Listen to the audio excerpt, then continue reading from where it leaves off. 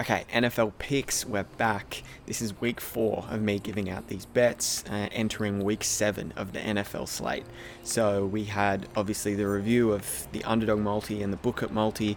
Underdog multi got up, that was a hit. Book at multi missed. So firstly, with this underdog multi, we had 1 unit to win 5.5 units, which was great. Simple 3-legger. Chicago moneyline, Pittsburgh moneyline, Cam Newton anytime TD.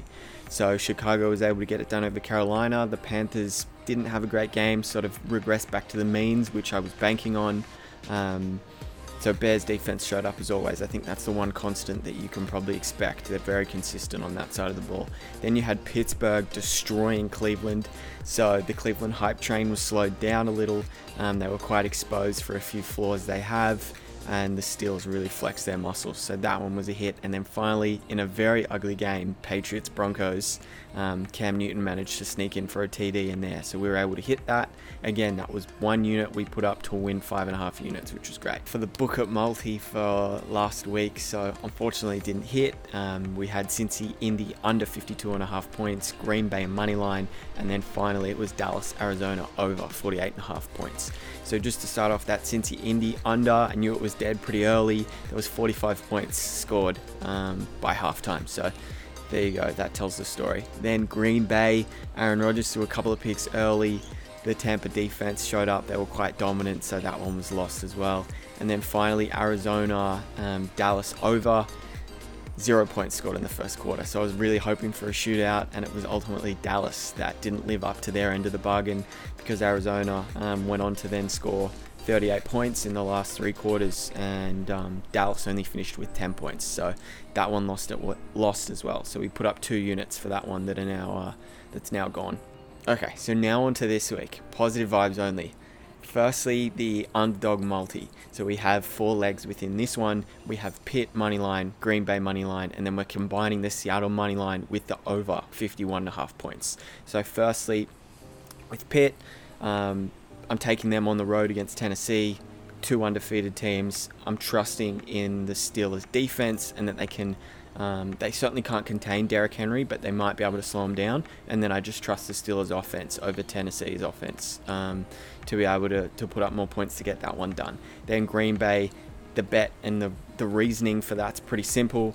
Bounce back week. You'd like to think that last week's just an outlier and that the Packers are actually a pretty good team and will be able to win on the road against the Texans. Now finally, Seattle. Yes, they're a weird team. They give up a lot of points, but it's very hard to bet against Russell Wilson. He's having an MVP-like season. He's been allowed to throw the ball by Pete Carroll. So I like a lot of points scored in this game, and I like Seattle to be able to find a way to beat the Cards. Yes, the Cardinals played well last week, but I think it was more a product of just how god-awful the Cowboys were last week, rather than Arizona looking, amazing.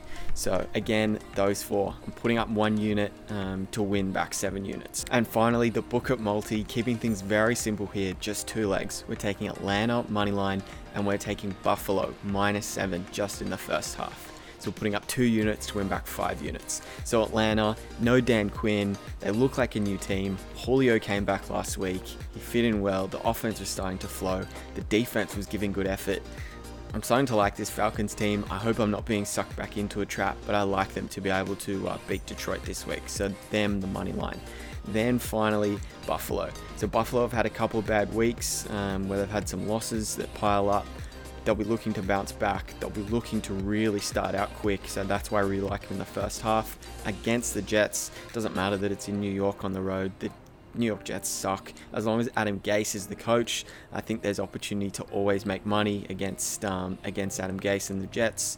They're probably tanking for Trevor Lawrence. The team's given up. You can see that. And so again, Buffalo -7. I'd be worried about taking that Buffalo spread for the game, just because there could be some weird backdoor covers that could go on. But just taking Buffalo for the first half is something I'm very confident in. So again, that's 2 units to win back 5. Best of luck this week.